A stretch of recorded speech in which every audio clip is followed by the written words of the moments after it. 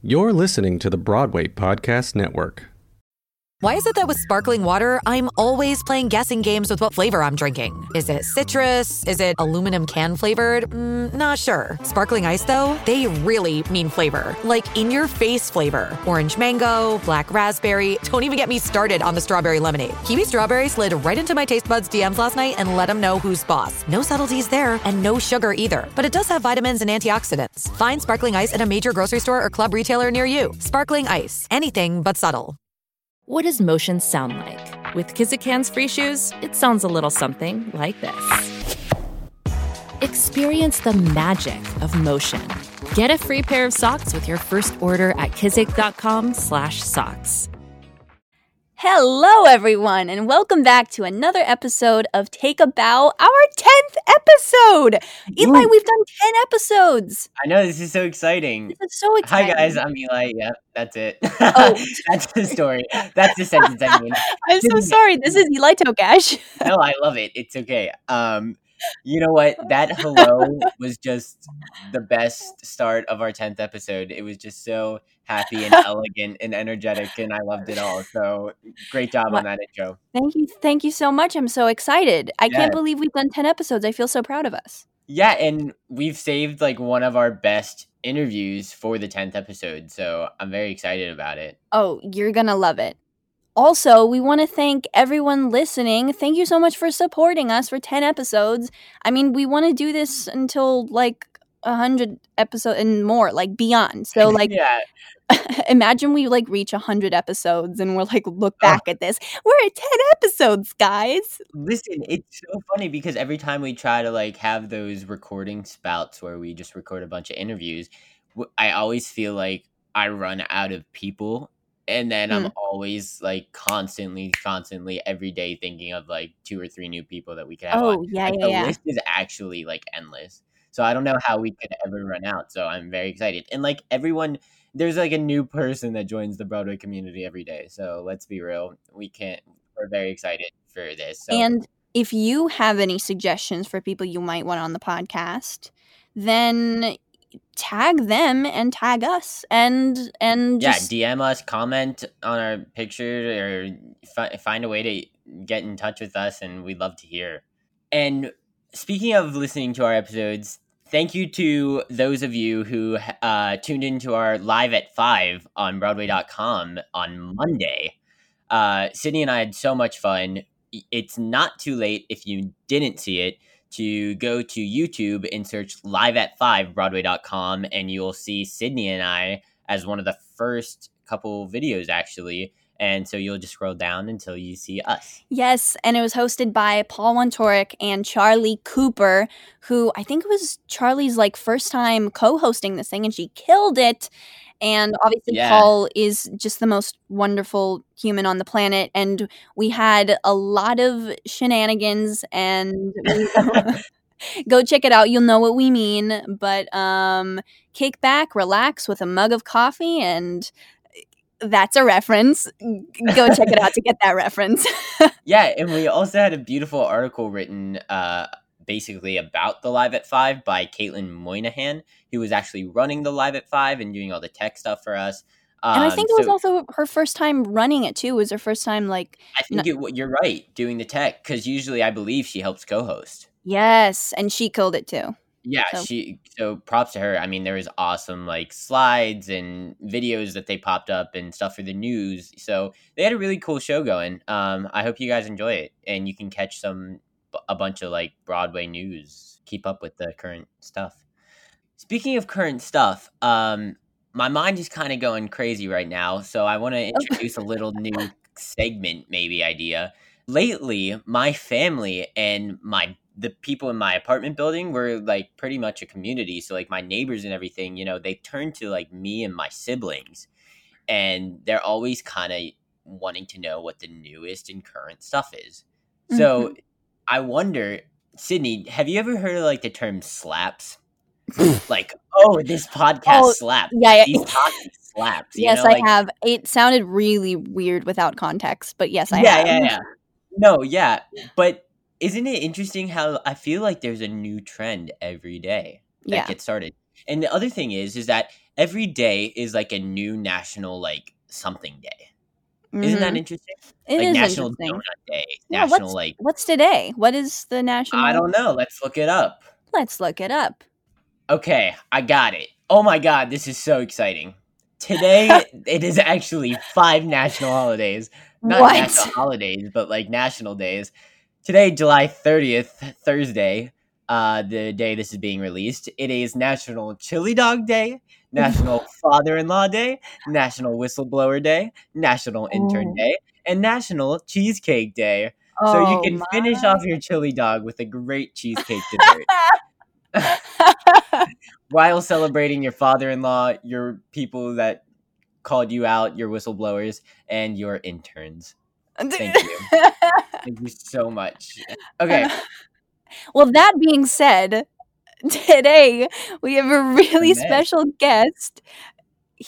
Oh my gosh, he's such a beautiful human being. We have Taylor Trench on, who has been in 6 Broadway shows. Unbelievable. He's been in everything. It's unbelievable. And he stopped by to talk about his experiences in all of his different Broadway shows where he's done plays and musicals and readings, and he's gone on tour and he's been on Broadway. So we hope you love it. We definitely did, and we love Taylor, and after this episode, you're going to fall in love with him. Yeah, and before we turn it over to him, Taylor's doing something great at the moment where yes. he's actually bringing Broadway to your home. You can catch him out on Broadway Podcast Network's new musical podcast called Bleeding Love. Go check it out. He's on it. There's so many other Broadway stars like Mark Kudish, Rebecca Naomi Jones, Sarah Stiles, Tony Vincent, all of these people, and they're all incredible. The story's great. So if you're looking for like new musicals to listen to, go check out Bleeding Love because he's in it and he's incredible. Yeah. So take it away, Taylor Trench. The longest field goal ever attempted is 76 yards. The longest field goal ever missed? Also 76 yards. Why bring this up? Because knowing your limits matters, both when you're kicking a field goal and when you gamble. Betting more than you're comfortable with is like trying a 70-yard field goal. It probably won't go well. So set a limit when you gamble and stick to it. Want more helpful tips like this? Go to keepitfunohio.com for games, quizzes, and lots of ways to keep your gambling from getting out of hand. Mom deserves the best, and there's no better place to shop for Mother's Day than Whole Foods Market. They're your destination for unbeatable savings, from premium gifts to show-stopping flowers and irresistible desserts. Start by saving 33% with Prime on all body care and candles. Then get a 15-stem bunch of tulips for just $9.99 each with Prime. Round out Mom's menu with festive rosé, irresistible berry chantilly cake, and more special treats. Come celebrate Mother's Day at Whole Foods Market.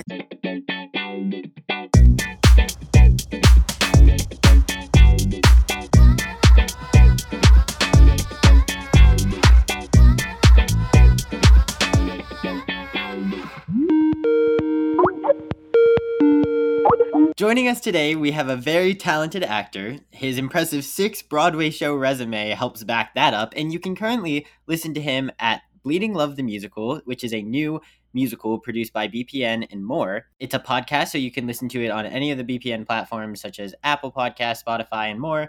He's been at least one of your top 5 favorite Broadway shows. Everyone, this is Taylor Trench, and we are so excited to have you. I'm so excited to be here. Hi. Welcome. Thank you so much for coming on. My pleasure. Can I just be a geek for 1 second and say that Sydney, I saw you in Fun Home, and Eli, I saw you in Finding Neverland, and both of you individually were like my absolute favorite parts of those respective shows. Oh, I was like truly so blown away by both of you, so I feel a little like to be here. That's so nice. Thank you. It's true. That means so much. Thank you so much. Of course. I have to say, I saw you in Matilda because like every new group of kids would go into the show, and I'd be like, I have to see them because we all knew each other. So I saw it like 18 times, and like I loved your performances. Oh, So, thank you. God, this is crazy. You're currently on Broadway in To Kill a Mockingbird. Yes, yeah. So while Broadway's on hold, yes. While Broadway's on hold, and you're playing a 6-year-old boy, which is Classic. pretty cool. Yeah. Yeah, playing Dill. How was your reaction, and like how did you find out that like we were going to be on a pause, and what were the steps that was taken? I remember the Schubert Theater where To Kill a Mockingbird is. We share a wall with the Booth Theater, And I remember we like caught wind that an usher at the Booth Theater got sick, and that's like when little rumblings started happening in the theater, and we were like, what's going to happen? Are they going to shut us down? And then I think like a couple days later, there was that official announcement from the governor that was like, you're done for. And we all thought it may be like 2 weeks, 3 weeks, but cut to now. My goodness. Right. And by the way, speaking of the Shubert Theater, don't you hold the title for like the most shows in the Shubert Theater? I think that's true. I think it's like me or Bernadette Peters, and we get confused. Oh my God! Wait, yeah, that's right. Wait, so how many has it been? 3 or 4? 3. Okay. To Kill a Mockingbird is number 3. Wow. So Matilda, Hello Dolly, and To Kill a Mockingbird. And To Kill a Mockingbird. And then next, we're gonna do a 3-person production of, I don't know yet. Well, we'll figure it out today, and that's what's going in next. So that's your home, basically, right? Yeah, exactly. I think by now I get to just choose what goes there. I think that's how that works. For sure. You spend more time there than in your apartment, I'm sure. Truly, yes. So Taylor, it seems like you have a trend of playing like kids. You have like young features. You look so young. You look like you're 16, so it like totally works. Do you find like any challenges like playing a kid? Totally. I think the older I get and the further away I get from being an actual child, there's like something about the world, and I think even New York, that like hardens a person. And so like I feel like with each passing year, it becomes like a little more difficult to tap into like childlike imagination. Have you guys found that at all, even as you both started like playing such young characters, and now that you're entering like teenage, young adulthood sort of vibe, like has it been at all a challenge? I'll tell you what, when I was younger and I was 9, even then I had trouble playing kids because I was like, I just feel more comfortable saying the adult lines. Like that's just normally how I would talk. But then like stuff would come in where they would just have children talking like 3-year-olds. I'm like, this is not how we talk. Right. So I naturally always kind of gravitate more towards the older lines because sometimes kids' lines are hard to do and like make like convincing and genuine. Totally. Yeah, completely. But yeah, and then now we're teenagers, and yeah, for sure, we're definitely we can't play 13-year-olds anymore. But and then we're kind of stuck in our own kind of age range, 16, 17, 18, where they're probably just gonna go for an adult to play younger. So yeah, I think for sure. That's me coming in and snapping it. I mean, hey, that's fine. I mean, I would love for you to audition as the same role as you one day. It's funny because similar to Sydney, when I was a kid, I wanted to gravitate towards the adults. But now, like, as I'm transitioning into a teenage phase, I like want to play a kid again, but I can't. I know there's something about when you're little, like all you want. Maybe it's like this desire to be taken seriously or something, but you want to like I'm more mature than you think I am. And then finally you get to that place where people are like, okay, I'll treat you like an adult. And you're like, wait, I'm the baby. When did you start acting? I did like community theater when I was like 5. I did a production of The Wizard of Oz and I peed my pants opening night. That's awesome. Iconic. Yeah, iconic for sure. And it's like ever since then I fell in love with it and have not stopped. My like first professional job wasn't until I was, I think, like 19. And that was in Spring Awakening? Yeah, that was the national tour of Spring Awakening. Yeah. Oh, nice. Wow. Yeah. So your first ever professional job was a tour. Yeah. Obviously, having your first professional job be off-Broadway or Broadway, that's huge. But then having it be a tour where you literally have to pack your life up in a suitcase and then just leave and just have that be the first professional thing that you do, that's scary.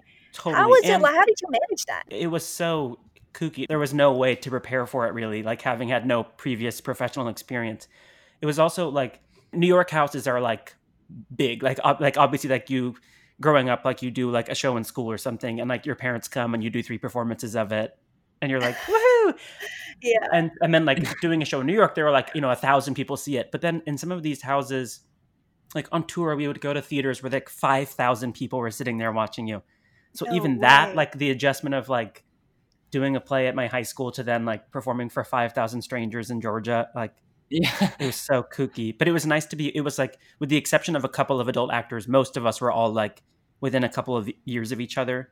So it was at least nice to know that you were not alone, that you were like surrounded by people who were trying to navigate it at the same time. That's nice. Yeah, you're all in it together. And Exactly. and Eli also has been on tour. He was in a tour with my brother, actually, in A Christmas Story. Of course. Yeah, and he always talks about how The thing that really made the tour was how, first of all, you have everyone, you travel together, and then you pretty much like live have together. sleepovers every Right. night. You have to live together and all that stuff. And it was really the family that they made that made the entire experience worthwhile. For sure. Yeah. Well, did you have a parent come with you on tour, or did you have like a child wrangler? What was? So my first professional show, like you, was actually on a tour with Mary Poppins, and I did that for a year and a half. Oh, cool. I had my mom on that one, and then for A Christmas Story, I had my dad. Okay. So it was nice to have like a family. And you member there. were Mary Poppins. You played Yeah. Mary Poppins. Oh yes, of course. Yeah. I heard amazing Umbrella. things. Just like a transformative. Yeah. Thank you. Yeah, My favorite for was sure. playing in LA because I was able to fly over the audience. Okay, so Taylor, Hi. hi. You have been in 6 different Broadway shows. You were in Wicked, Matilda, The Curious Incident of the Dog in the Nighttime, Hello, Dolly, Dear Evan Hansen, and most recently To Kill a Mockingbird. And you have originated roles, but you've also been the replacements for some roles. Both are really hard to do. Can you kind of talk about the difference between originating roles and replacing people in roles? Sure. Yeah, you're right. They're both like unique challenges. For so many actors, originating a role is the dream. Like you would love to be the first to ever like say lines and like have songs written for you. And, you know, from then on, like every production of it, you're like the blueprint of the role. But then because there's no like framework and you just get to invent everything, that means there are like billions, just an infinity amount of like choices you can make. And so that sometimes is like so scary because you're like, what do I choose? How do I make this like a specific real person when like the world is my oyster? But then with replacing, there's like the pressure of whoever played the part before you, like especially in Dear Evan Hansen, like having to follow Ben Platt, who people were like, this is the best performance of all time. Yeah. Like, you can't help but be like, oh no. But there's something like kind of nice about knowing you already know the show works, because if it's like stayed open long enough for you to step in as a replacement, you're like, okay, well, at least it's like people seem to like it. And the director has like already established some sort of like boundaries for you as an actor to play in. And I think that can be sort of helpful sometimes. For sure. And is it ever like, I'm sure it's kind of like maybe intimidating to go into a role, but is it ever intimidating the prospect of, oh, you have to go into a role and you have to make it your own, but you can't deviate so far from the character that people are like, whoa, hold on. Is that prospect Totally. ever intimidating? Yeah, it's so true. You like want to, whatever I do, I always try to bring like myself to it, because that's ultimately what will make it different and interesting. Is that like the choice that Sydney would make or the choice that Eli would make is the choice that no one else would make. So like the more you can sort of like call upon your own experiences and instincts, the better.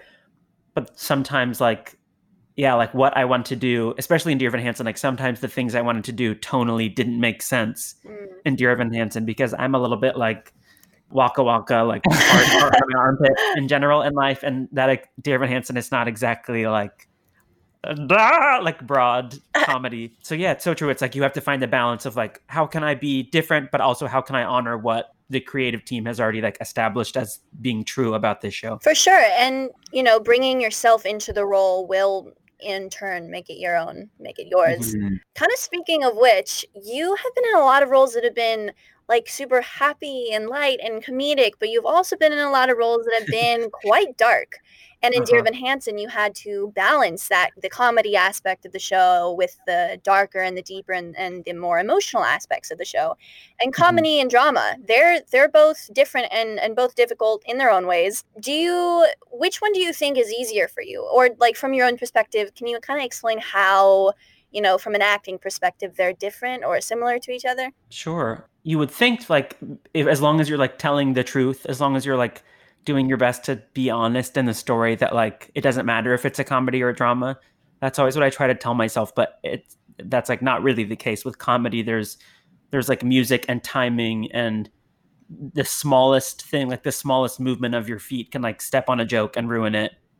And in drama, I feel like there's a little more freedom to like be a little different every night. And in comedy, I feel like you really want to like try to hit your marks and make sure it's successful. I guess those are like the big differences for me. To say on the topic of like going back to when you were like replacing roles and stuff, a few weeks ago we had talked to Andrew Feldman and about how he was able to bring his own Evan to the table. And when you see like Taylor Trench's Dear Evan Hansen, like you see like how you made it your own and how different of a show you made. And so I just wanted to pick your brain a little bit about that and how, because you say we have a blueprint, but you really, really made it your own. And so I just thought that was... Thanks. Yeah. I was lucky because I was always like doing something whenever, like Dear Evan Hansen was in Washington, D.C. first, and then it was off Broadway, and then it eventually came to Broadway and like broke everyone's hearts open. And every time it was like in a production, I was lucky enough to be doing something else. So I didn't get to see it until like right before I started performances. Even though after I saw it, I was like, wait, I want to see it 800 more times. But I only really got to see it the one time. And there was something nice about it because I didn't have... Ben's performance wasn't like stuck in my mind. Like when I joined A Spring Awakening as a replacement, I watched it like probably like almost 100 times leading up to it. Because when we'd be rehearsing, we'd go and see it every night. That way, then I had like the actor before me. I could only hear him saying the lines for so long. And it took me a longer time to like push that away and take ownership over it.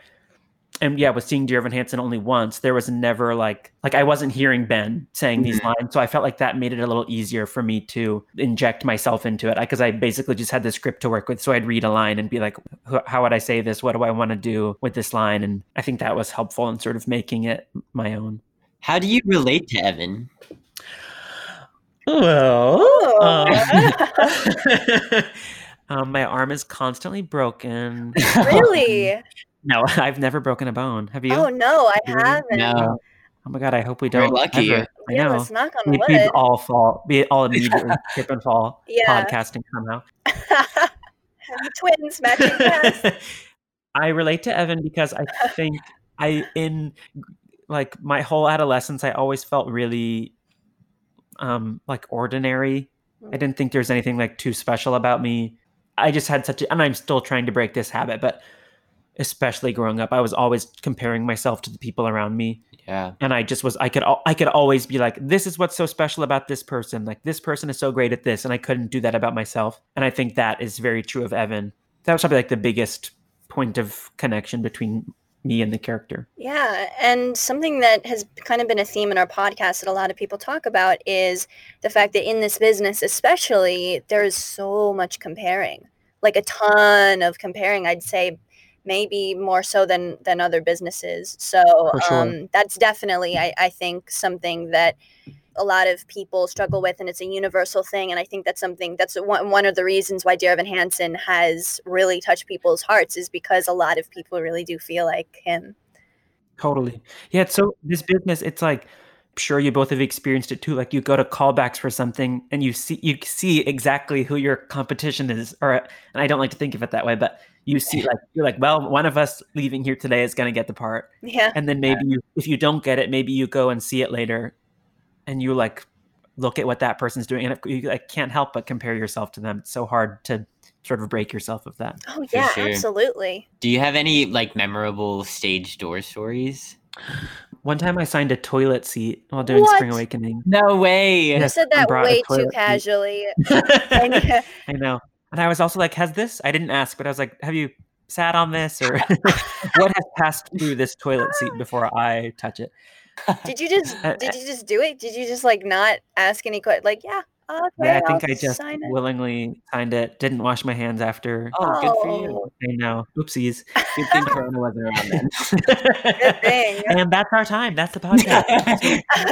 And then there were, on the flip side, doing Dear Evan Hansen, there were like so many. Dear Evan Hansen and The Curious Incident of the Dog in the Nighttime were like two experiences where every night I'd go out to the stage door and like someone would be just like inconsolable.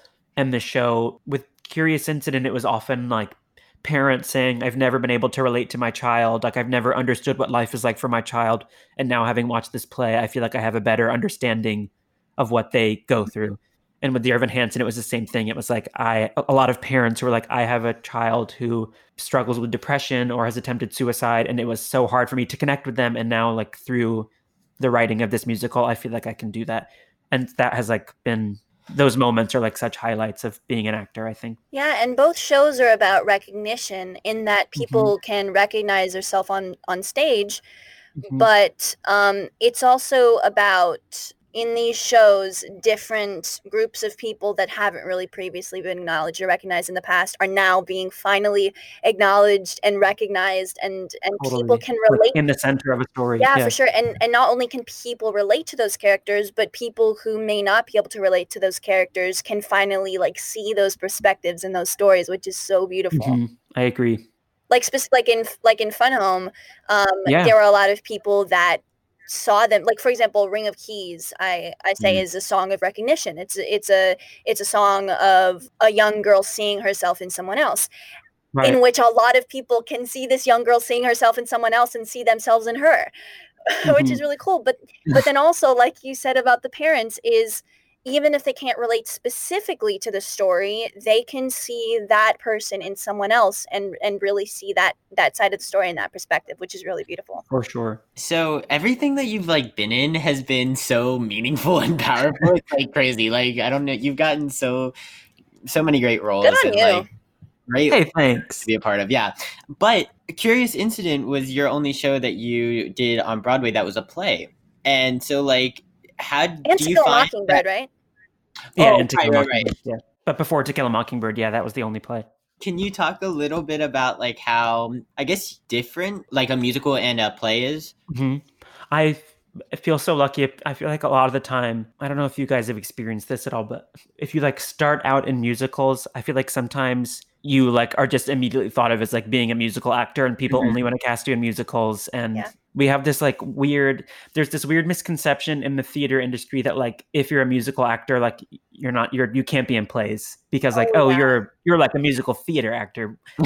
And why is that different from being an actor in plays? It just means that like you act and then also do other, like you have other skills in addition to that. Like you both also like have gorgeous voices. So yeah, that's like just a silly thing to me. But so I feel very lucky that I got a chance to be in 2 Broadway plays when I feel like that's not the case for a lot of people. Differences are, I mean, and the wonderful thing about plays is you don't have to like wake up every morning and be like, like, is it all there?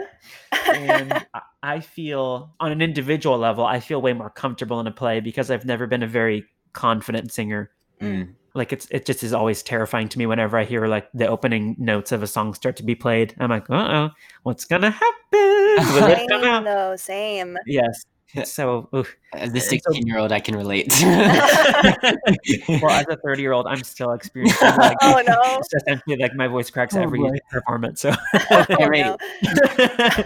obviously the biggest difference is like you're not singing, but it's what's nice about that is when you burst into song, obviously that's not at all like real life. We don't ever, well, some of us do.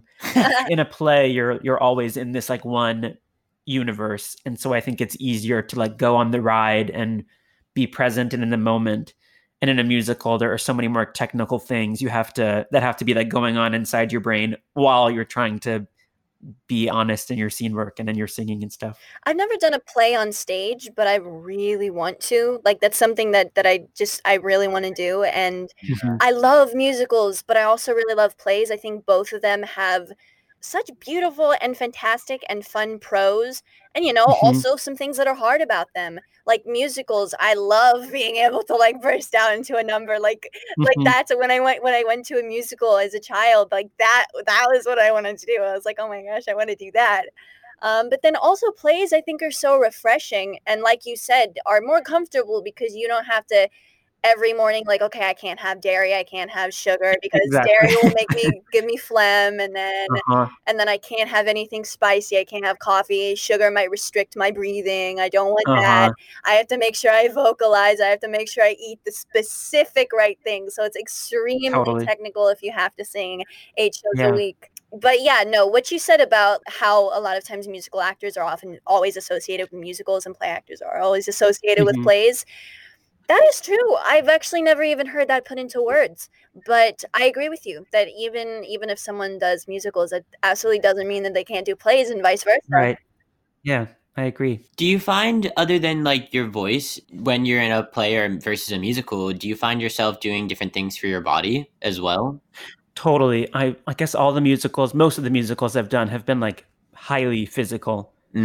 Oh, yeah. Spring Awakening was like so much jumping up and down and stomping and ruining your kneecaps forever. And Hello Dolly was like just constant like running around and like bumping into things and falling down. And so, yeah, it is totally. There's like, you have to be so much more careful about warming up and more diligent about warming up, and like making sure that you're taking steps outside of the show to like stay active and healthy so that can do the show safely every night.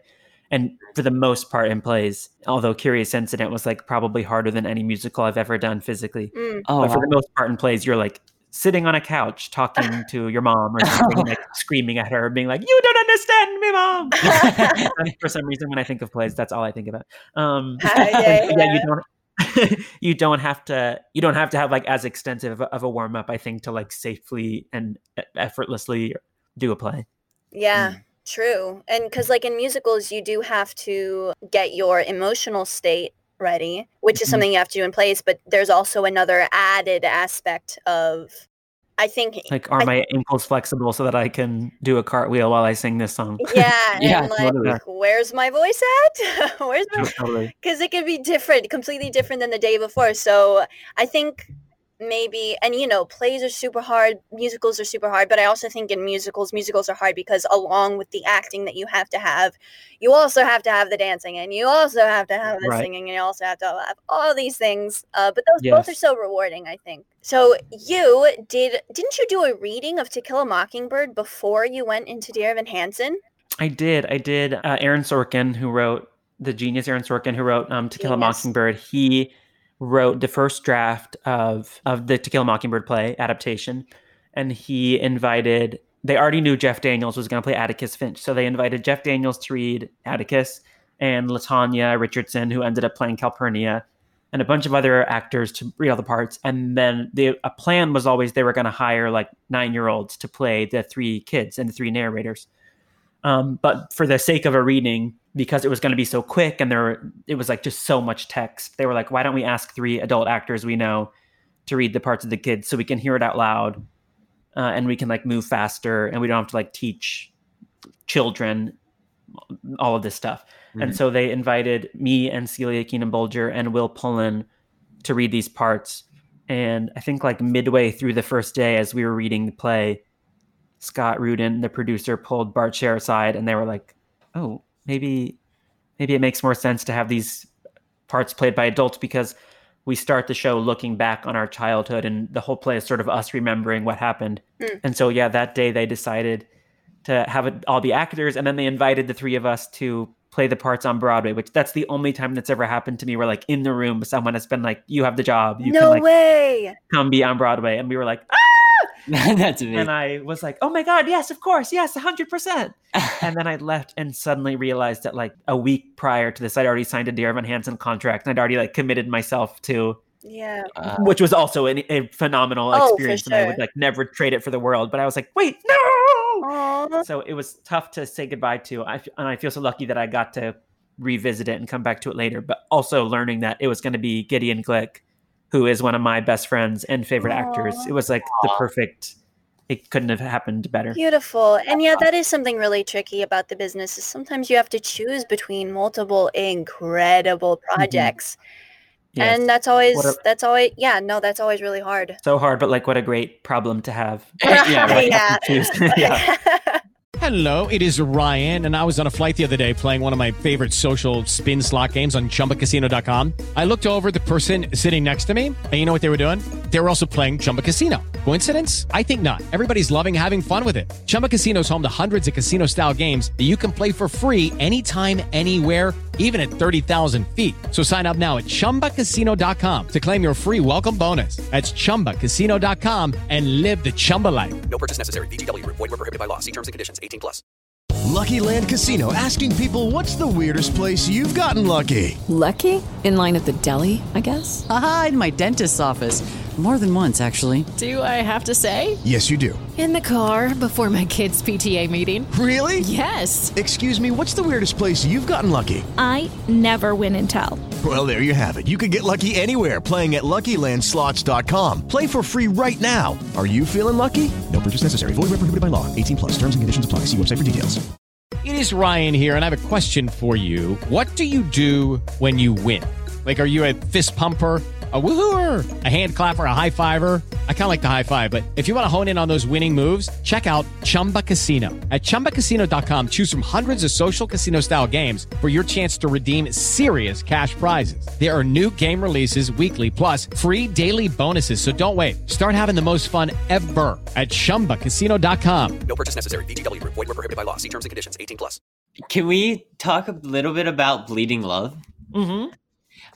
So Taylor, talk a little bit about this, because this is something that's really not normal, I guess. Yeah. But like, what a perfect time to do it, because Bleeding Love has like its own little version of quarantining and all that stuff. So talk about how it was recording this, even though you had to do it like from your homes and trying to connect with other actors and stuff, but also how you were able to relate to the character and the story. Yeah, you're right. It's like so kooky. All of the actors who ended up recording the podcast, we all recorded a demo version of this, just the music, like 5 or 6 years ago. And then when this happened, when the pandemic happened and Broadway was shut down, Broadway Podcast Network and the writers of Bleeding Love teamed up together to release this musical, because it's about a group of people who it's too dangerous to leave their homes, and what like perfect timing. So reflective of today's world. That's so insane. I know. It's like you couldn't write it. Yeah. Oh, I guess somebody you did. could. Somebody did. I guess you can write it. Madeline did, in fact, write it. But one weird thing was, like, because we'd already recorded the music, all of the music you hear in the podcast is what we recorded like 5 or 6 years ago. We like only recorded the dialogue in our own homes. And so it was a weird challenge to try to match the energy and like choices you were making 5 or 6 years ago, and then also try to make something new with people you weren't in the room with. It was so peculiar, but I guess it was like a great lesson and a reminder that acting is really just about listening to other people and like reacting to what you hear, because that was all you had, was just listening to voices and then saying whatever made sense after that. Oh, so you were able to like have them in your ears as if you were having them a conversation. Yeah, exactly. It was sort of like what we're doing now, where we're all like recording together, but we're in separate places. Like we could see and hear each other. You just couldn't like physically be in the room with them and like energetically have some sort of, exactly. Interesting. Yeah. That's so cool. This is kind of groundbreaking, because I don't think it's ever really been done before, has it? Yeah, not that I know of. It feels similar in a way to like radio plays from, like 100 years ago, where people would, like, before you could go to the movies, you would like gather around your radio and listen to actors like just read a play out loud. But even then, I'm sure all of those actors were like in the same space around a microphone getting to act together. Mm-hmm. So this does feel new, like uncharted territory, where everyone is remotely doing their own part of the play, and then someone somewhere else like puts it all together on their computer. Yeah, it's kind of like making history. You're making history right now. It's the coolest thing. The second it comes out, I totally want to listen to it. That's the coolest thing in the world. All 3 episodes. You're kidding. Check it out. Yeah. Okay, I have to go check it out right now. I finished it today. You both just click, you leave immediately the podcast. You're like, okay, goodbye. Yeah, shut up. I'm listening to the podcast. I finished it today. No way. It. Yeah. Oh, yay. I finished the 3rd episode today. I watched the first 2 like when it came out, but the 3rd episode I didn't get to. So your character, you play Sweet William. Yes. And he's like obsessed with roses, I guess. Yes. And do you have like any obsessions, or like even obsessions like during this quarantine or anything? It's a great question. I mean, like my obsession during the quarantine is like eating, I guess. I'm just, if there's not a cookie in my mouth, like it means I'm asleep. Yeah. What are my obsessions? Harry Styles, honestly. Who doesn't though? Right? He's so cool and good. Cool. I wish I had like a beautiful obsession like roses, like Sweet William does, but it's truly just like cookies and Harry Styles. Any TV shows or anything? But wait, but cookies and Harry Styles is the coolest obsession. Yeah. You're right. You're absolutely right. There's no shame in that. Yeah. I appreciate your support, both of you.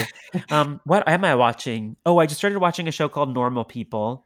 I don't know if either of you have watched that. It's a little explicit. Oh. Is it on Netflix or? It's on Hulu, I think. Oh, okay. Oh, nice. I should know. I watch it all the time. But every time this quarantine, I don't know if you guys feel this way. Every time I like put my head to the pillow at night, I can just feel like a little part of my brain slip out of my ear and like it's gone forever. No way, really? Yes. Like turning your brain into mush. Yes, truly. It's like just soup in there now. Oh, that's great. What kind of soup? How are you two feeling? French onion, I guess. French onion. Just like something stinky. How are you both feeling during this like kooky, spooky time? I have to say, I've never been busier. Well, I've been busier, but like I haven't been this busy in so long, so I haven't really taken a moment to just like chill out for a sec and really take in what's happening. But I've been using this time to get so much stuff done. I'm getting my splits back. I have binge watched so many TV shows. Excellent. How to Get Away with Murder. Keeping Up with the Kardashians. Essential. Which I just got into, and I just realized it's so entertaining.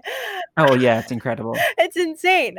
And eating Takis that my BFF sent to me because I one day was like, hey, I'm gonna kind of die without Takis, and then he just goes on and he orders them for me. So I've been doing that. It's actually been pretty relaxing for the most. Like when I haven't been doing like the fundraising stuff, it's been pretty relaxing and just gonna chill. That's good. Which is good because there hasn't really been a moment where I've freaked out, which I've been trying to prevent myself from doing this entire time, and I've succeeded. Yeah. And hopefully we're getting to the end. So I hope so.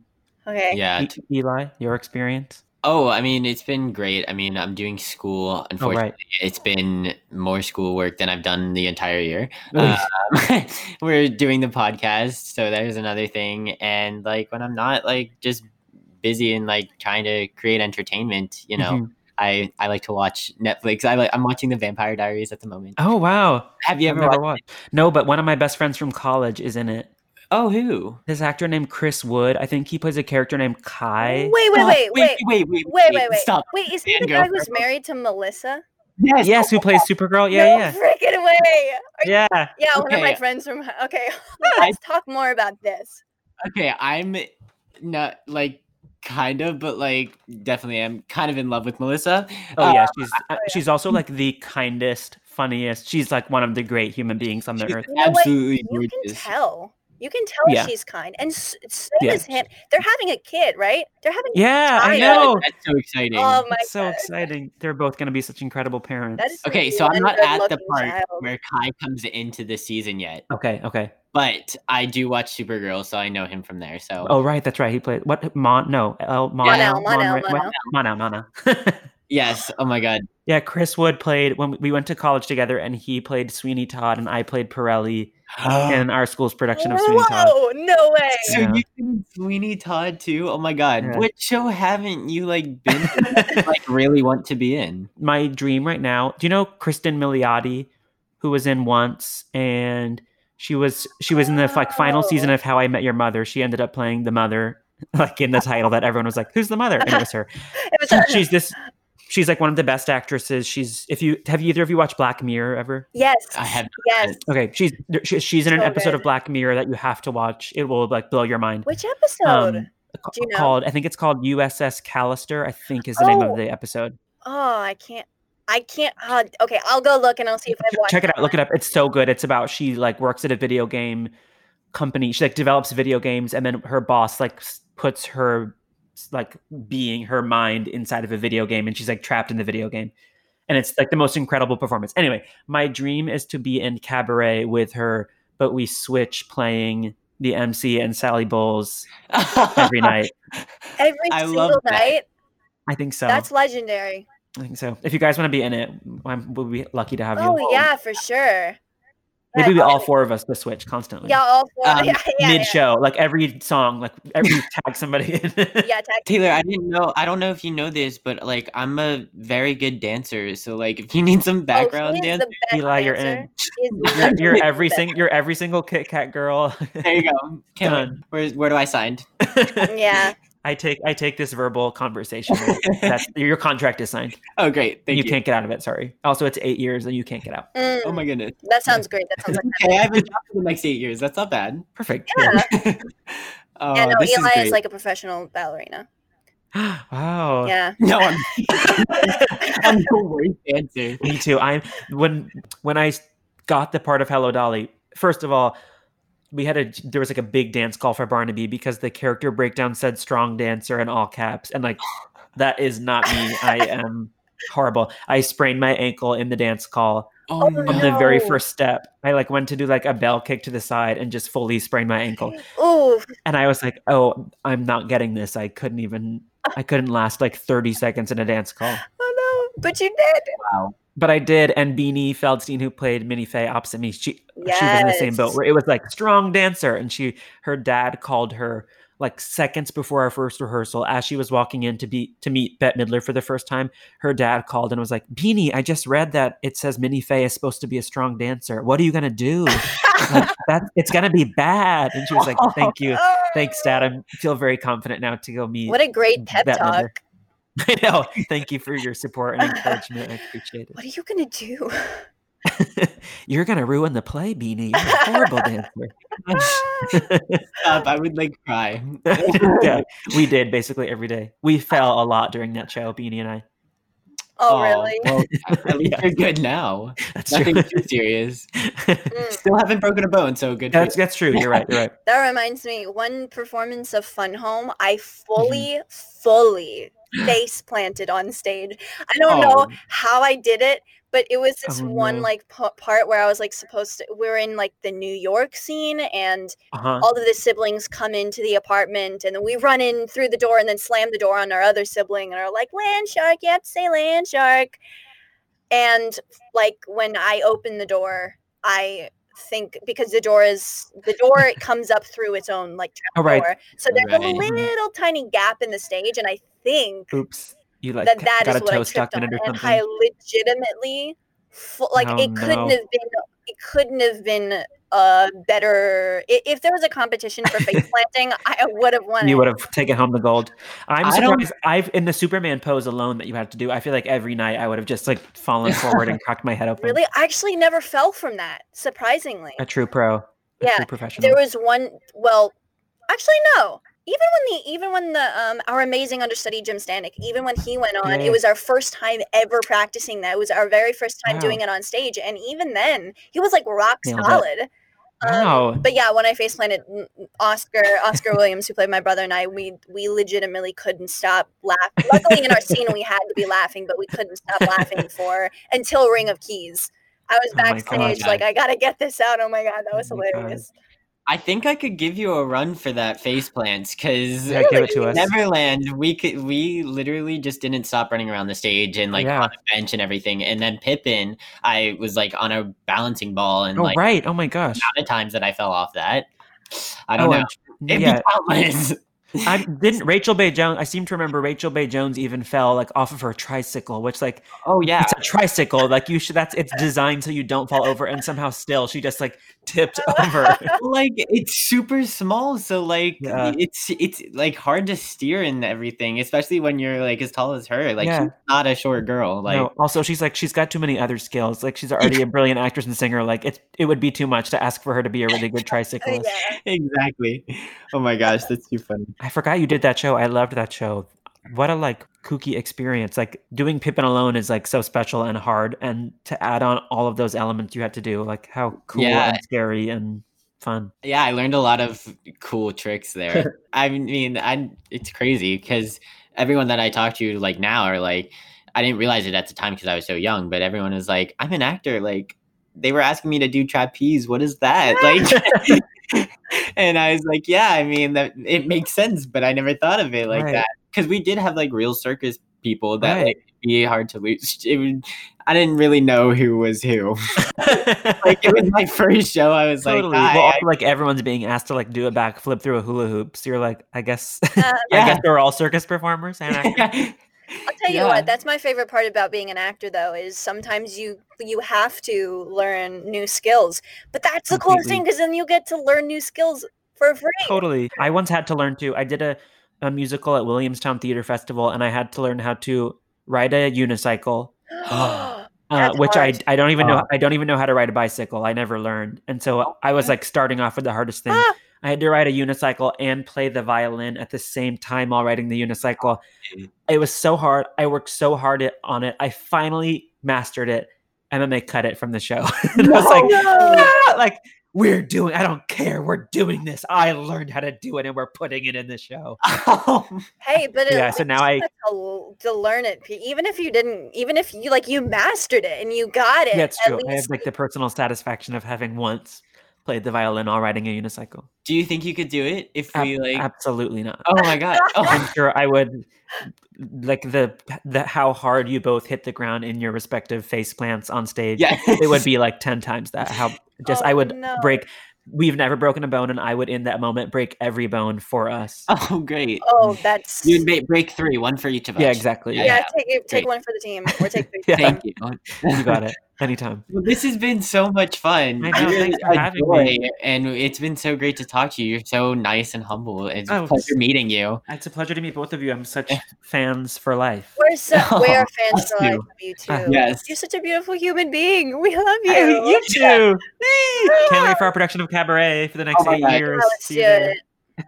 And this is going to be the best. Thrilling. As soon as this quarantine lifts, everyone go see him in To Kill a Mockingbird. Yeah, please. It's incredible. Hey, thanks. Yay! Whee! Take a bow, Taylor Trench. Yeah. Wow. You know, I have to admit, Sydney and I, neither of us knew Taylor, like Ned met Taylor or anything like that. So this was the first interview that actually none of us had known the guest. But I have to say I was pretty nervous coming on and talking, because not only did I not know him, but neither did Sydney. So we were like, how's this gonna go? And I have to say, Taylor coming on and just saying that, you know, he saw us and he saw you in Fun Home and saw me in Neverland. Like I was just like kind of starstruck for a moment. And I was like, oh my God, this is amazing. But at the same time, it was like the perfect icebreaker that I didn't know I needed, because it just instantly relaxed me. And I was kind of like, okay, so like he knows us, you know, we know him, like we know his work, like this can work. It'll be okay. It'll flow. And from the second he came on, he has the energy that makes you feel like he's an old friend. Like, yeah, you know those people who you talk to them and they just make you feel so comfortable. You feel like you've known them forever. That's the kind of guy Taylor is. Also, I had a couple technical difficulties. Oh my gosh. So he was actually so nice about it. Oh, and I was like freaking out. But it was so good because, like, thank God Sydney was there, because she had someone to talk to. And I was just like freaking out, and I came back on and he was like, oh, no worries. Don't worry about it. It's totally fine. I was like, wow. He was so understanding. Yeah. So understanding. And he was like, no problem. It's fine. Yeah, and we were just able to pick up right back where we left off. I know, and we were freaking out, and he was like, "It's okay." Yeah, he was like, "It's okay. Like it's tech. It happens. Relax, you know." So we're very thankful for Taylor, and we loved him. So we're excited that he was our 10th episode. We hope you guys enjoyed it as well. There's a couple more things that I wanted to mention, not related to the interview. This is going back to the Broadway Live at 5. On the Live at 5, we were asked by Juliana Patera, big friend of the podcast. Yeah, shout out to Juliana. Yeah, she asked us what our dream role would be. Mm-hmm. And Sydney, what did you say to that? Oh, my dream role is definitely for sure something that hasn't been written yet, or something that I will write someday. Right. So I said that I would want to do something that wasn't written yet, because I haven't been in an original Broadway cast. I also said Seymour from Little Shop of Horrors. And I also said, like, every other teenager, Dear Evan Hansen. But I thought, like, at the same time, although I want to do that, there's 2 more that came to my head, like, instantly after I answered the question. Mm-hmm. And those 2 were, I would love to play J.M. Barrie in a revival of Finding Neverland. Oh. And I would love to play Philip, who Zac Efron plays in The Greatest Showman, because I feel like that's going to come to Broadway. Do you think so? That would be perfect. Oh my gosh. You know, I really think that could come to Broadway, and I would love to play Zac Efron's role. I would love to watch that. I don't think there's a role in it for me, but Oh my Are you gosh, that kidding? You could so play Jenny Lin, like the Never Enough. could I? Yeah, you so Re- could. Just like you're like you could totally pull off a British person. Like you kind of look British, not gonna lie. Also, you like Well, are thank you. very I am elegant. in fact 50% British and Irish. I know that. So that's why. So it Thank you, works Penny. perfect. And you know, like you're just all your elegance and everything. Like I just feel like you could just pull off a role like that. You think I'm elegant? I do. Oh, that's so interesting. I think I'm like the least elegant person in the No, world. and you're very proper. Like every time you ask a question, you're always like, "Hey, question." And I always feel like, and I always like, I'm like, wow, that was such a nice like Ah. way to do it. Because like when people ask questions, it can sometimes come off as like aggressive or something like that. But when you ask a question, it's always just like, "Hey, question, how would this work?" I And I'm am always so like, wow, glad that that was you think that. yeah. You made my day. I Well, didn't know you thought I was elegant, but thank you very much. hey, it's my pleasure. You know, as we continue to do this podcast together and get to know each other, you pick up those things. So it's the pleasure is all mine. Um, the other thing I wanted to say is I love you. thank you. I love you too. We also have some cool new interviews coming up. Sydney and I are getting back, are towards the end of our first recording spurt. And so we're finally getting back into recording new guests. So we're very excited about that. Basically, what that means is when we first started out, we were pretty much like, go big or go home. We are going to record at least one podcast every day, if not two. And we're going to like bank with just basically like record 11 episodes within It the was span of 12, like a I couple believe. weeks. It was 12 episodes Yeah, within I the believe it span was of 12. like a couple weeks. And then we started releasing. So, that was definitely got us a lot more practice. But also, like, in hindsight, what we probably should have done is recorded an episode, listened to it to see if there are any annoying things, like if we say too much or like too much. Or even like questions that we could think of like, oh, why didn't I ask this question? Or like, why didn't I say this certain thing? Like, I don't know, just stuff Also, like why that. did I say that?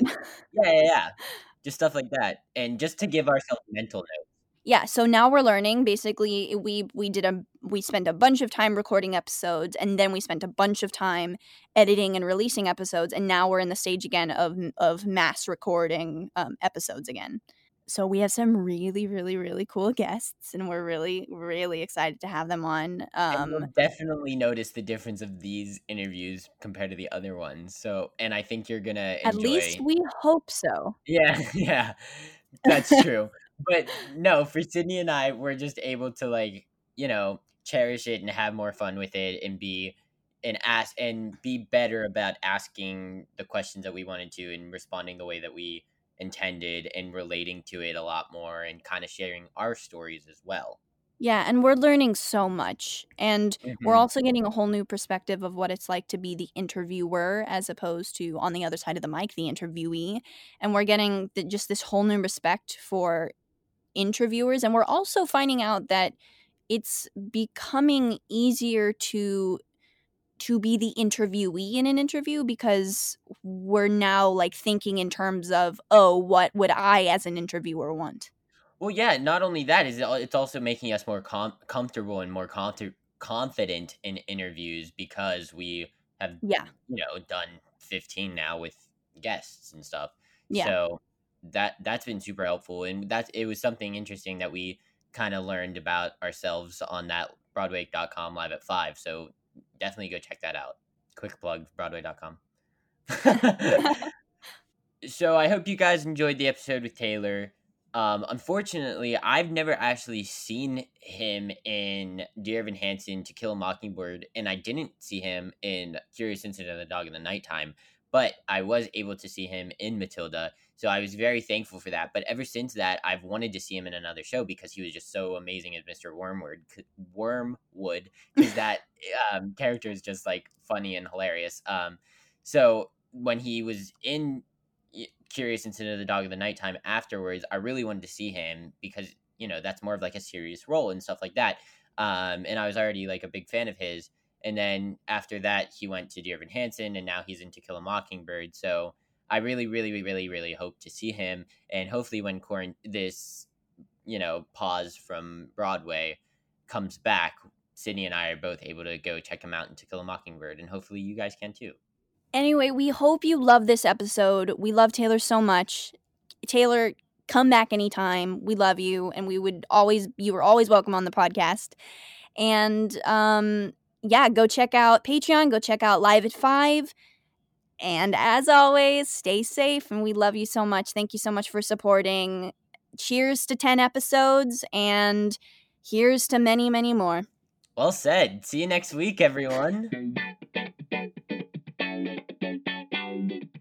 Sick beat, am I right? For our curtain call, we wanted to give a few special thank yous to Nikki Torsha and Cormac Cullinan for our amazing music, Giselle Bustos for designing our logo, and Tessie Tokash and Sydney Lucas for editing our episodes. Feel free to subscribe and leave a review on whatever platform you are currently listening to us from. This podcast wouldn't be possible without the help of Dory Berenstein, Alan Seals, Brittany Bigelow, and Katie Rosen at the Broadway Podcast Network, as well as our top patrons, Henry Friedman and Brian Thompson. Speaking of, if you enjoyed this week's episode of Take a Bow, go check us out on Patreon at patreon.com/TAB and become a patron today. Through our Patreon, you will form a relationship with us and get an inside look on what goes into this podcast. To learn more about this podcast, visit bpn.fm/takeabow and follow us on Instagram at Take a Bow Podcast, where you can contact us with any feedback, suggestions, or questions, and keep up with all things Take a Bow. See you next week. Bye, everyone. Hey, it's Leslie Odom Jr. here on the Broadway Podcast Network to tell you about the Rise Theater Directory, a program of Maestro Music. Rise is a national online resource designed to connect and empower backstage and administrative and creative theater professionals from underrepresented backgrounds. If you work or aspire to work in the theater community, this can help you find your next project. And if you hire theater professionals, search the Rise Theater Directory to find your next team. Create your profile now and get more information by visiting risetheater.org. That's theater with an RERISETHEATRE.org, because only together we rise. It's time to take your body care routine to the next level. Introducing Osea's bestseller body care set, the perfect companion for your summer travels. This 4-piece kit transforms dry skin to silky, soft, and glowing. It features travel sizes of Osea's best-selling Undaria algae body oil and body butter, clinically proven to improve skin elasticity, along with their anti-aging body balm and salts of the earth body scrub. And to top it off, it's packed in a vegan leather bag, making it a must-have for all your summer adventures. Everything Osea makes is clean, vegan, cruelty-free, and climate-neutral, so you never have to choose between your values and your best skin. Treat yourself to glowing, healthy skin this summer with clean, vegan skincare and body care from Osea. Right now, you can get the bestsellers body care set valued at $78 for 33% off. Use code SUMMER to save an additional 10%. That's an additional 10% off at OseaMalibu.com, code SUMMER.